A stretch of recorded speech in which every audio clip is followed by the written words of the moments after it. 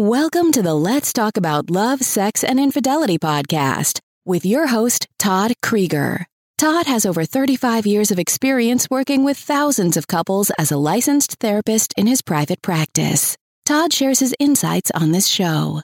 It's never too early to divorce-proof your marriage or too late to heal yourselves and have the relationship you truly want. Hi, everybody. This is Todd Krieger, and I want to talk to you about the subject is trusting yourself when you are being gaslit. Trusting yourself when you're being gaslit.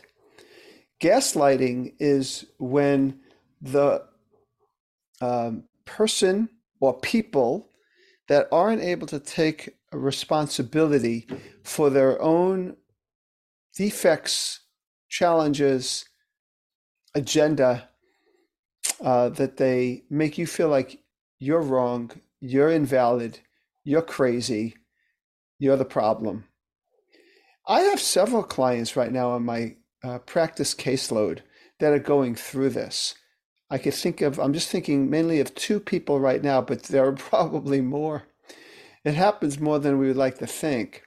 A lot of people don't own up to their own stuff. And oftentimes it comes in families. Actually, now I just came up with a third in my own mind. So everything I'm talking to you is coming from the work I'm doing with all three of these women that are trying to break free from being victims of this gaslighting. And so in each of these three women's cases, two of them, their partners are gaslighting them. The other one, the partner is actually maybe her only support. But in all three of them, they have many people that are talking to these clients as if they are the problem. Why are you being so ridiculous? When many of them are just setting boundaries. They're actually starting to get healthy enough to set a few boundaries. And when a person moves towards health, interpersonal health, by honoring who they are, because maybe they came from families when it was all about the other people's needs and not about yours. And when you start to make it about yours, they don't like it. And when the entire family has been brought up to not face themselves and blame others, but you somehow got away. And I see this with some of my clients. You're the one that was more tuned in. You were the one that was more sensitive, but maybe you grew up in a family where you had to adapt just to make it in your family. When you start to claim yourself, claim who you are, claim your wants and feelings and say, no, I'm not going to always be the one to come to your house to make it convenient. You got to come to my house. I have little children, just thinking of one of the, and that you need to stretch and flex a little bit for me. And the other people, including the siblings, sometimes even the cousins will say, God, why are you being so unreasonable? When really she's actually taking care of herself for the first time in her life. Sometimes you find that you're the only person that is standing up for yourself and everybody else isn't. So how do you trust yourself when this is happening? Well, for one thing, I'm telling you right now that if it feels wrong to say yes to something or it feels wrong to deprive yourself of something, it probably is because it is wrong. Even if those other people are all together pronouncing you as wrong, crazy, oversensitive, overreactive, rebellious.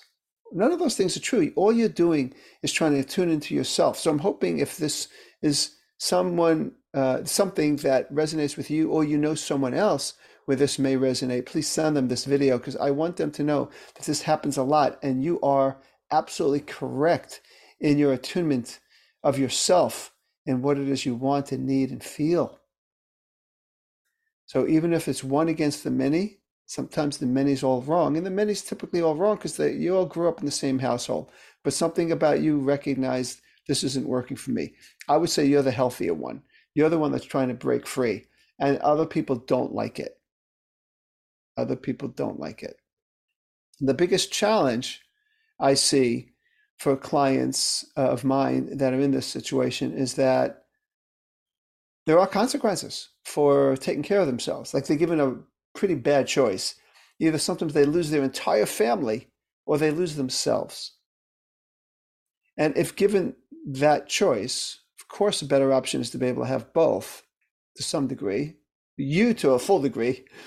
But some families, it's either this or that. It's either you stand up for you and you be true to you, or you have the family. If you have the family, you have to abandon yourself entirely. I do encourage people to go the route of not abandoning themselves. Trust yourself and go through the grief of losing the family if they're not willing to stop gaslighting. Now, certain people, they stick to it and the family eventually does come around. It's hard to say, but definitely it's important for you to stand up for you, because you have you for the rest of your life. You're the one that goes to bed with yourself every night. And I am just saying that you can give yourself permission to be more of who you are.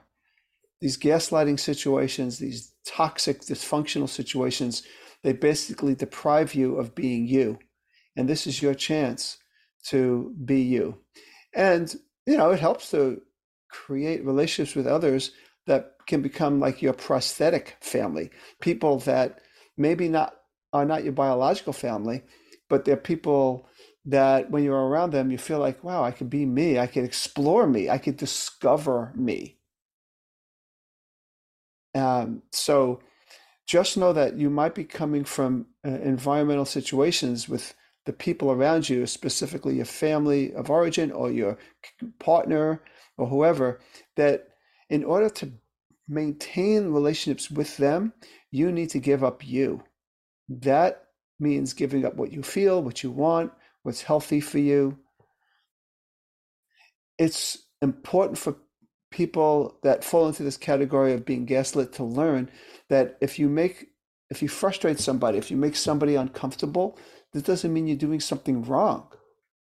You actually are stopping the enabling of them to live in that little comfort zone where they don't have to look at themselves and just scapegoat you. Your wants and wishes and needs are valid. I want to get up to the mountaintops and scream it out, because I've seen, like I said, I just did a 3. I'm probably leaving people out. It's obviously a very common thing. It's people I'm working with right now that are outnumbered 4-1 or 10-1 or 15-1, and they go, how could I be right and all these people be wrong? It is very possible. It is very probable, and it is highly, highly likely that that is the case. So that's what I wanted to say. It's time for you to be yourself, to be freer and freer of the gaslighting.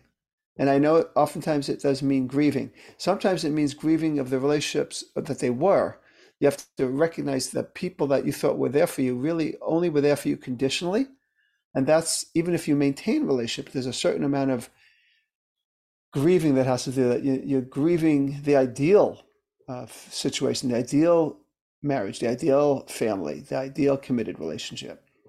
But that in its place, you get you back. And from when you have you, either back or maybe for the first time, you have the capacity to create far more nurturing relationships, be far more happy in your life, successful in your life. So that's what I wanted to say. This is Todd Krieger, making the world safe for love. That's it for today's episode of Let's Talk About Love, Sex, and Infidelity podcast with your host, Todd Krieger. For free resources and materials, head over to toddkrieger.com. Loved this episode? Head over to iTunes and subscribe, rate, and leave a review. We'd really appreciate it. Thank you.